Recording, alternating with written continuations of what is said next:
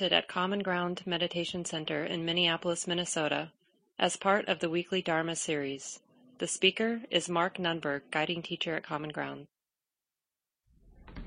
So as those of you who've been part of the conversation and the teachings these last number of weeks, we've been looking at the Buddhist teachings on impermanence, the ungovernable, unreliable, ephemeral nature of all experience, internal, external.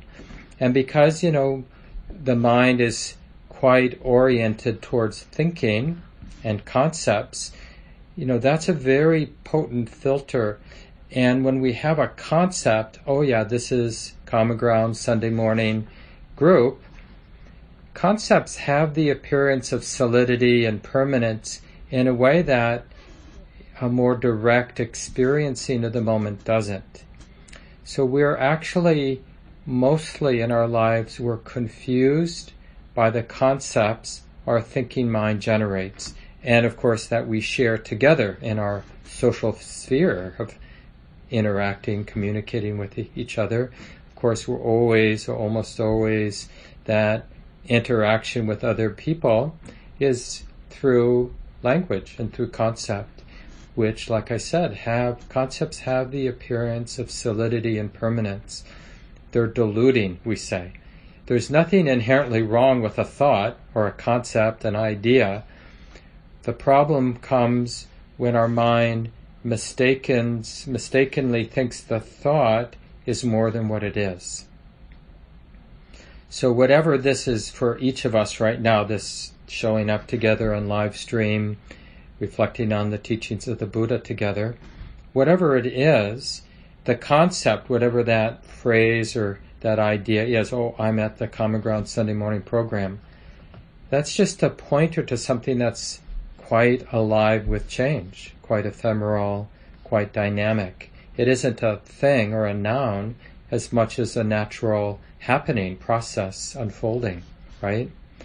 But we use a concept so we don't actually have to show up into the immediacy of what we're feeling and how those feelings are changing, and what we're seeing and what we're thinking, and how all of those sense experiences are really totally characterized by change.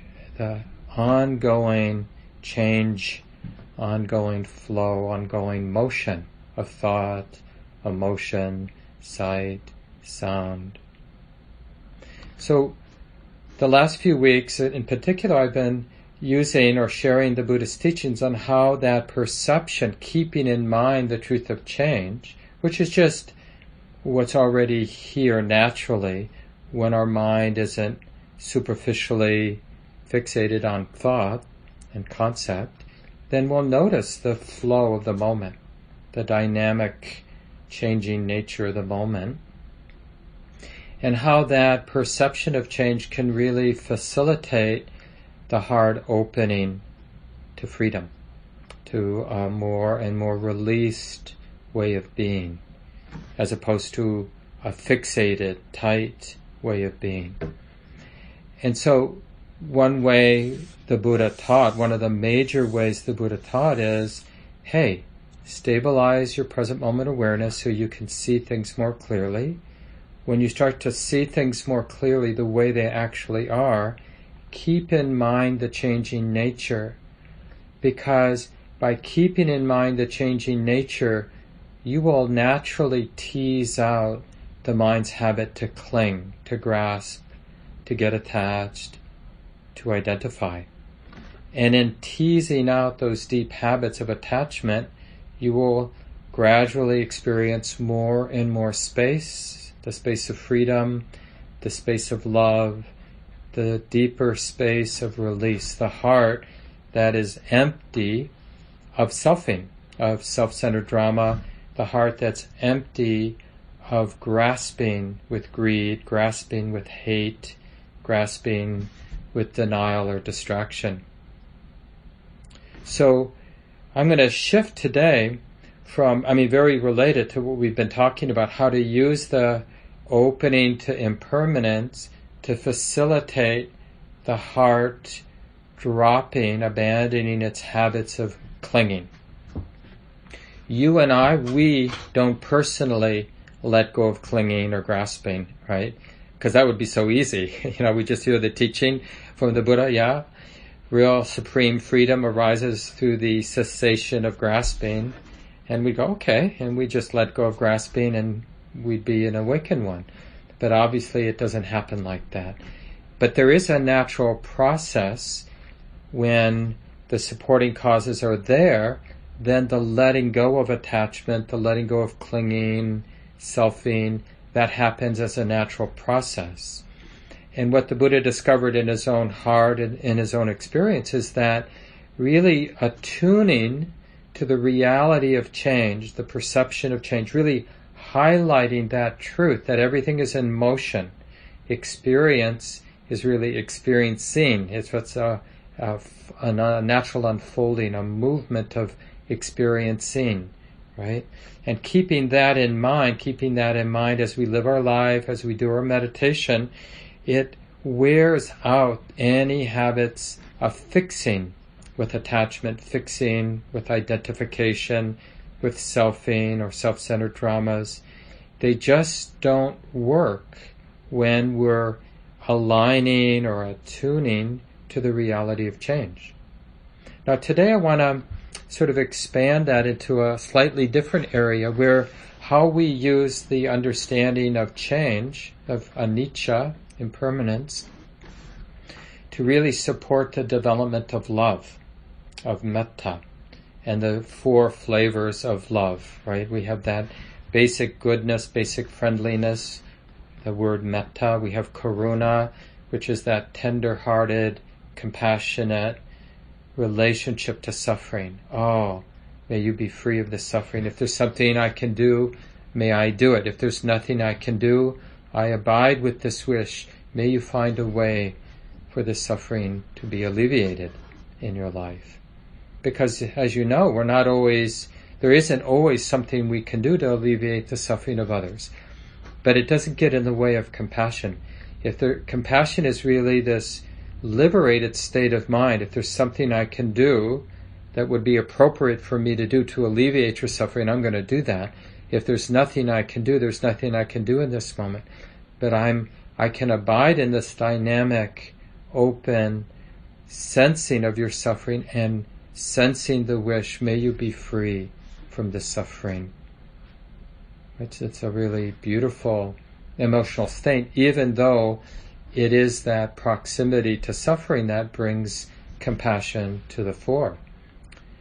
So we have basic friendliness, we have compassion, we have appreciative joy or gladness, sympathetic joy, where we're just appreciating what's beautiful, appreciating the happiness of others, even if it's just simple happiness. Someone got a new pair of shoes and they're happy.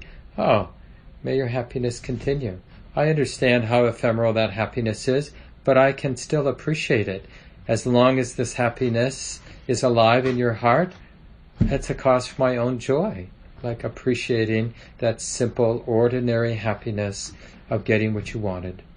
Right? So even something that simple can be appreciated. And there's so much. We can appreciate the greenness of the leaves in the summer.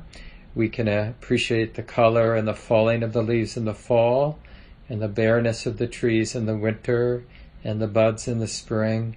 There really isn't any moment that doesn't have the possibility of mudita, the capacity of our heart to appreciate how alive, how much intelligence is just part of this interdependent thing we call life or reality.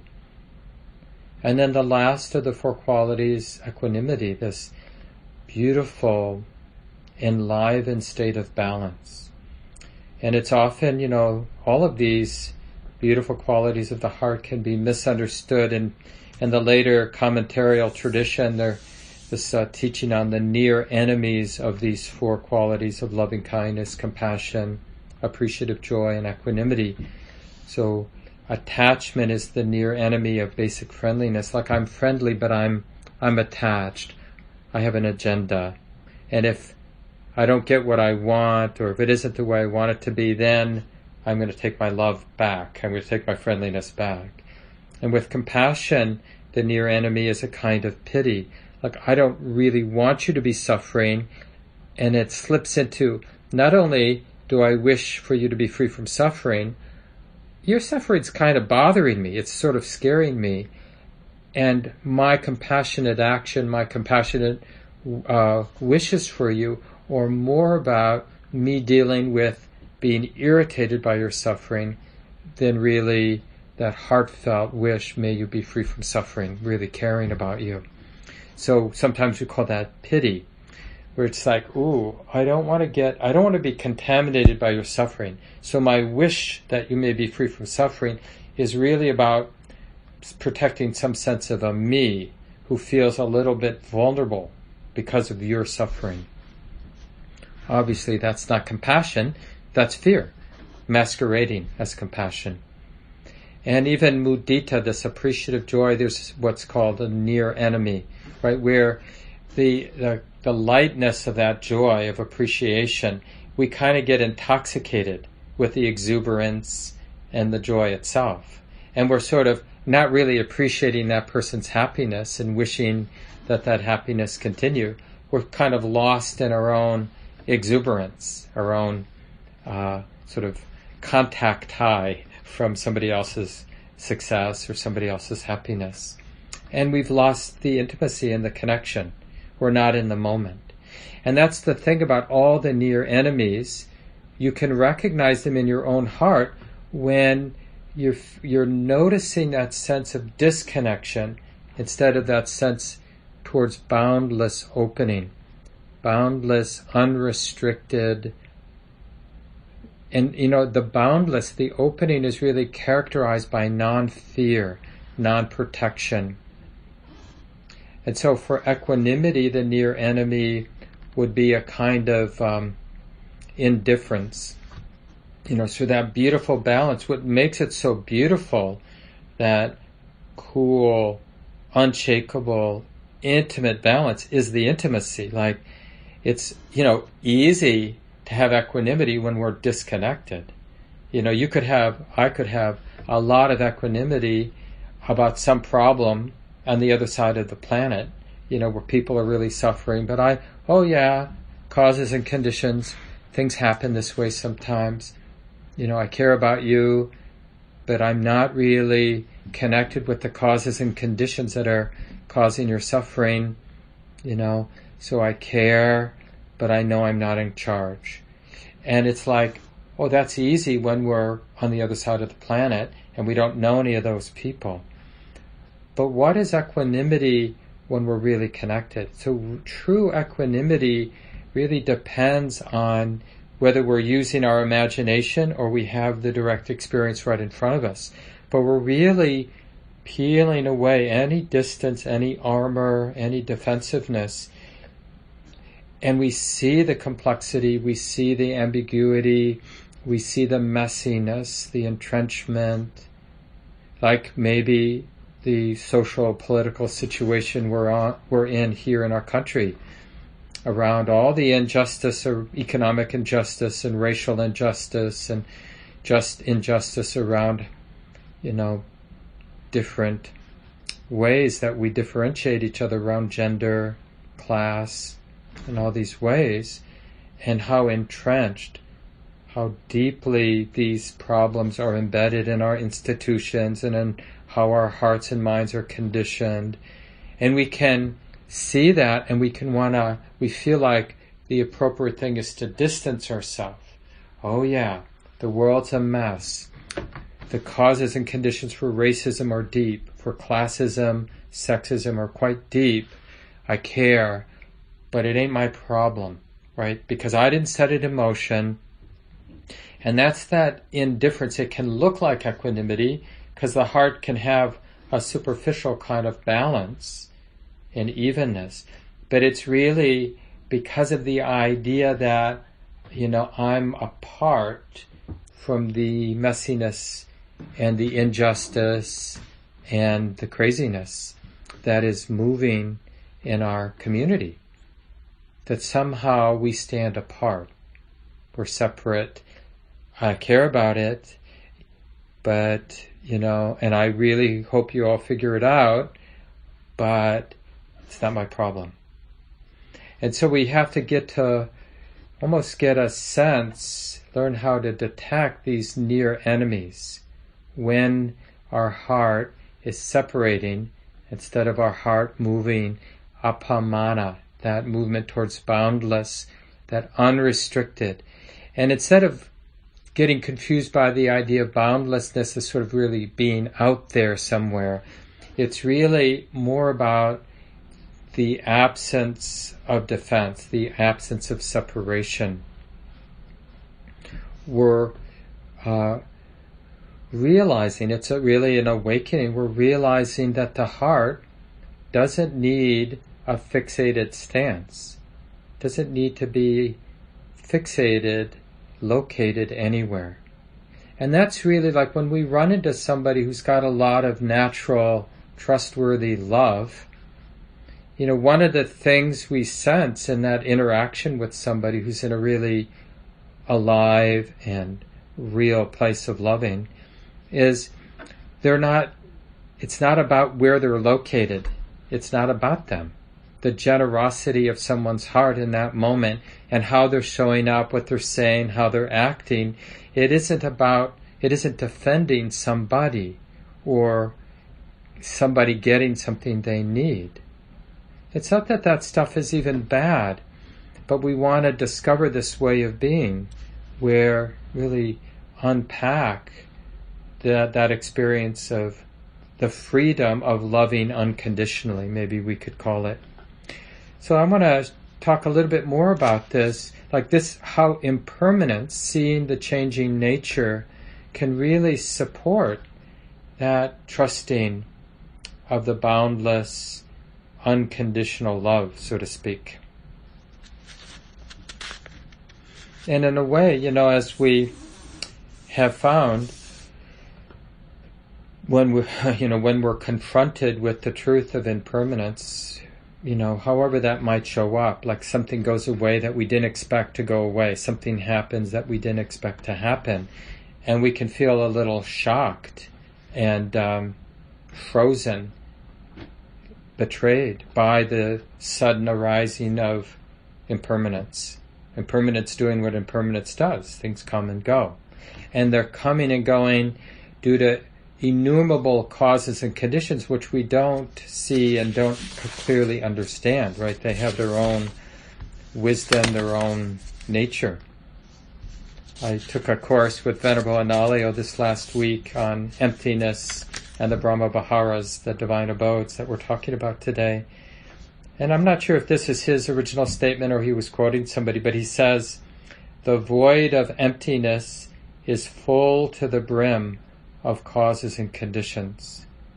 So this really teaches us, we want to open our heart to the nth degree, opening without fixation, without the mind being tight with fear, tight with greed, tight with hate, tight with any ideas of separation, right? So that's opening to the void of emptiness, empty of any fixations. So we're opening, and what do we find in that void? As he says, full to the brim with causes and conditions. This is the very dynamic activity of life, of emotion, of power plays, of love, of beauty, of the messiness of our world, the messiness of our hearts and minds, the messiness of our body. When I say messiness, I'm not in any way implying that it's bad, but messy in the sense of not being in control. A beautiful expression of everything that's in motion, this interdependent activity we call life, this sort of full to the brim of causes and conditions. So when we open to Dhamma the way it is and we see that this moment is full to the brim of causes and conditions, we basically, just to keep it simple, have two reactions. One is to get anxious because we sense that the sense of me can no way be in control of everything that's moving. And we freeze up and we can activate kind of more aversive control techniques. It can activate wanting to give up. It can activate distraction and denial, right? All of which are just more and more ways to fixate a sense of a me in a world that is totally and completely fluid, without any fixed point. So you see that really is the birthplace of existential anxiety, the deep, almost never-ending, uneasy feeling in our heart, because we're trying to be a somebody in a very open, fluid, non-fixed world. It will never work. And this really goes to the heart of dukkha, what we mean by how this is unsatisfactory. Because it's not that nature is somehow off, or the world is somehow off, but the conditioned habit to want to find safety from an egoic point of view, that's what's off. Ain't going to happen. Will be eternally frustrating. And the Buddha describes this in really heartbreaking terms, like how long have human beings been seeking solid ground in a way you're never going to find it. We're never going to find it. Long enough, we've cried more tears than would more than fill the 4 oceans. That's a lot of tears, right? So he used these sort of graphic images to sort of point out how that doesn't work. But there's another way to use impermanence, which in a way is this tenderizing process. And it takes some real skill, like how to use the wildness, the change, the impermanence, the ephemeral nature, the lack of control that we have in our lives, the exposure to both the beauty but especially to the difficulty in life, the injustice in life, right? How can we use it not to trigger the reaction of greed, hate, and delusion, denial, but how can we use impermanence, the ephemeral nature, to tenderize the heart in a way that wears out all habits of separation, all habits of clinging and grasping. And this, I think, really works well, like as a beginning training point for us, to use whenever we bump into change, whenever we bump into something happening that we didn't expect.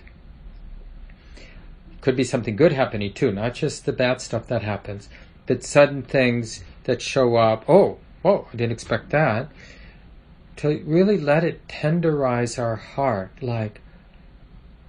because the response is either to, I'm not in control, or we could say, it's almost like a sense of awe. There's something happening here.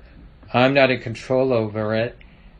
What's the appropriate response? Well, maybe a sense of awe and trust. Because what life teaches us more than anything is mistrusting life doesn't help. Freezing up, reacting with denial, reacting with some attempt to be in charge, be in control. More than anything, life teaches us that doesn't work. So trusting is very close to this willingness to care, this willingness to have our heart open and generous. Like, I don't know much, but I know it is this way right now. And I can either imagine there's a way for me to say no to the way that it is right now. It is already this way right now. I can either practice saying no, which is really, when we look at it clearly, absurd. How would it make sense to say no to the way it already is? So just bring to mind something that's difficult in your life or in the world. It can make so much sense to want to say no, because this thing we're thinking about maybe is a cause for real harm. People are really suffering. But to say no is to separate ourselves from reality. It is the way that it is right now.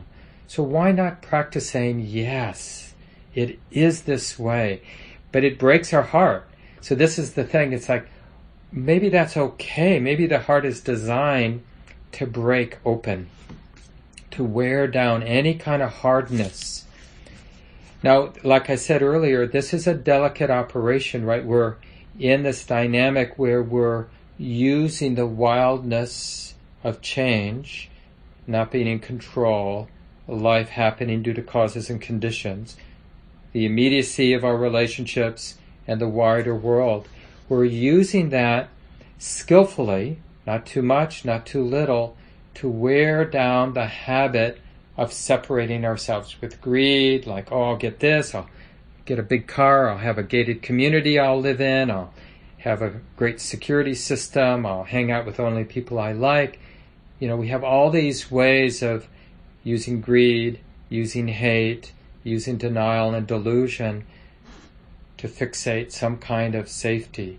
But it only increases the sense of exposure and vulnerability. It only amplifies that existential anxiety. On the surface, it may, for a while, seem like it's working, but the monster is lurking, the monster of reality, because we've turned reality, the change, impermanence, we've turned it into a monster, because it's hunting us.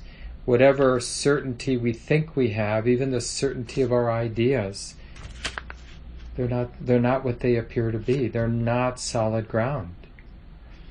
So this very nimble work of using the reality of impermanence to break our heart wide open, to tenderize our heart, to bring our heart more and more into the stream, the unconditioned movement of causes and conditions, for lack of a better way of talking about it.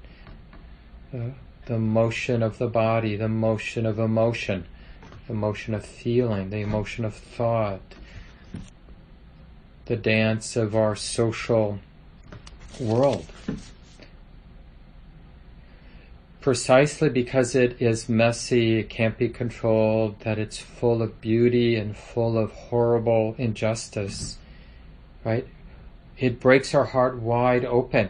And here's the really powerful thing to realize, is that in that process of using impermanence to wear down habits that don't work and to crack open the heart, tenderize the heart so it's more and more open, it's that openness, that vulnerability, that exposure, that capacity to see and feel and be in the middle of all this activity of life that supports a more skillful engagement, a more creative and beautiful and fearless engagement. What we say, what we do, what we don't do, how we act.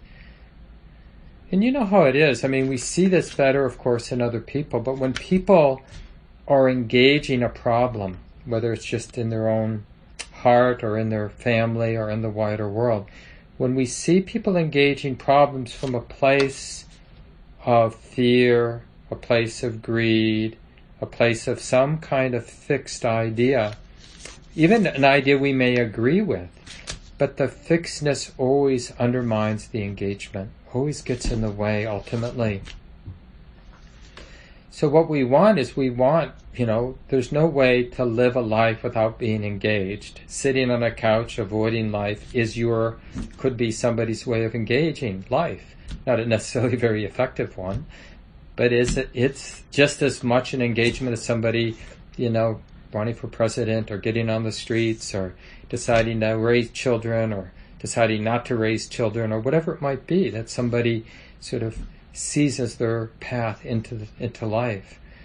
So we're always going to have an engaged life. It's just a question if that engagement is flowing from a fixed place that the heart is imagining is right or me, or that engagement is really coming from a more open, unfixed place. And like I mentioned in the guided meditation, we're learning to trust that boundless, that unfixed quality. And I really encourage you, just in ordinary moments of your day, as much of the day, not just your formal sitting time, just see if you can relax into a more unbounded state. Like, I'll give you an example right now. This may be a nice entry for this. So, a lot of us were trained with loving kindness practice to bring somebody to mind. For me, maybe I bring holding my cat against my chest, feeling the warmth of my cat's body, feeling the weight, feeling the contact. So it's a very earthy, real memory for me. I can really viscerally bring that to mind. And just the sense of the cat appreciating being held and me appreciating, and just that kind of reverberation of like we're having a moment together that we're both in our own way appreciating. And it's entirely, from my perspective, it feels entirely wholesome. I don't sense any greed, hate, any aversion, delusion, denial. I don't see any fixedness in that. I'm not attached to it lasting, right? I've learned, it doesn't work to get attached. It will last as long as it lasts, and then the cat gets restless, and I let go, and the cat does his thing, and I do my thing. But for those seconds when it's not, so I can bring that memory to mind. I have that real, visceral memory, but that memory is like a wormhole to the quality of love.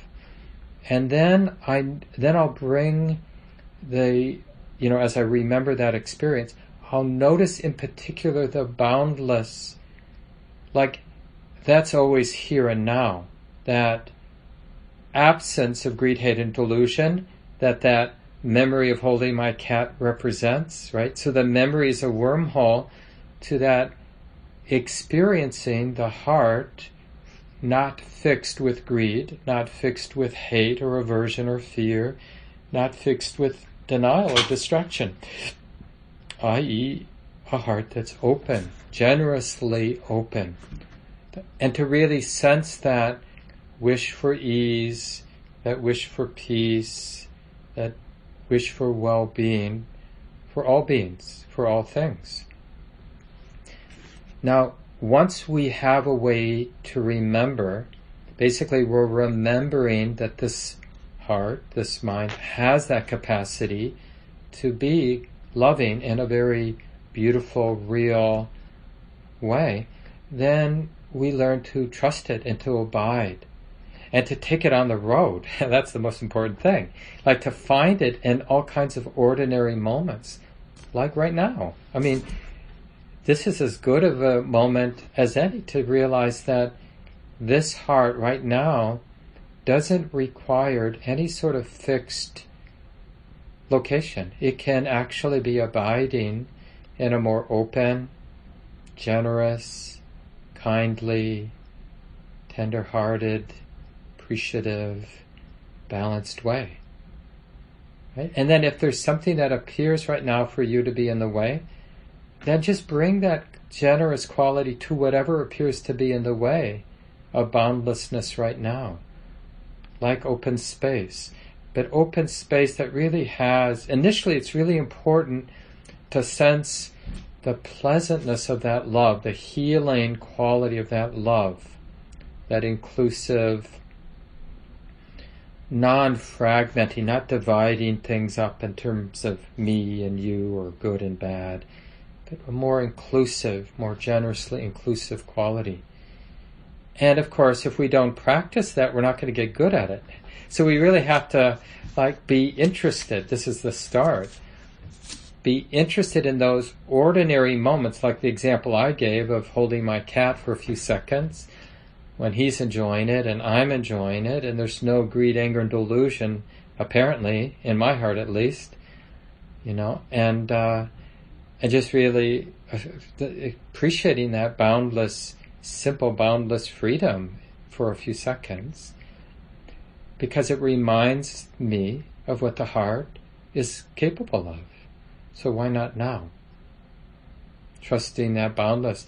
And for me, a lot of times when I trust boundlessness, what comes to the surface are all the ancient wounds, all the unhealed, healed places of pain, trauma, grief. But the key for us is to not be confused. I mean, why would we expect that we would have no wounds? No unfinished business. Of course we have unfinished business. We're human. And it doesn't, I'm not implying that I know all my unfinished business. I just feel what I feel in any given moment. And it's really useful not to be surprised. So, because we can be idealistic about the word boundless love. That's why that tender-heartedness, or one image we're trying to evoke in an altar we're putting together at Common Ground's retreat property. People like Sue Cochran, some of you know Sue, a long-time leader from Common Ground who's really working hard to deal with her many bouts of cancer, stage 4 cancer. She's been working with for over 10 years now, I think. But she really turned us on to this Japanese art form where they take broken pottery and they put a beautiful golden seam as they put it back together. I can't remember how to pronounce the Japanese term for that art form, so I'm not going to massacre it by trying. But some of you know that. But anyway, she's written about that just in terms of her Dharma work with her cancer, her many rounds of cancer and treatments over many years. And really finding something very beautiful, very liberating, coming in the messy, messy work of doing what we can with cancer, or doing what we can with racism in this country, or doing what we can with economic injustice, right? We don't want to be confused by how entrenched and messy to think that something beautiful can't come out of this. There's something beautiful even before we figure out how to heal the deep, deep roots of racism. There's something very beautiful and healing about waking up to it and doing the work and doing the next thing. Even before the deep reverberations of racism get taken care of, there's something about showing up to it. And this is true with all the work that's asking. So this is the last point I want to make as we get curious about boundlessness, all the expanded states that come with developing our practice. Because that term, empty of self, right, which is really the crowning jewel of the awakening process, that's just that boundless opening, that boundless participating with life to the nth degree, where we're moving the last fixation, this deep habit of locating a self. So all that's left is unrestricted participation. And I think a good word for that unrestricted participation is love. It's real love. It isn't love with attachment, it isn't love with fear or love with indifference, or love where the mind is sort of captivated by the joy and the freedom. It's really a functional way to be a human being. It's what's for me, so trustworthy about the Buddhist teachings is how pragmatic.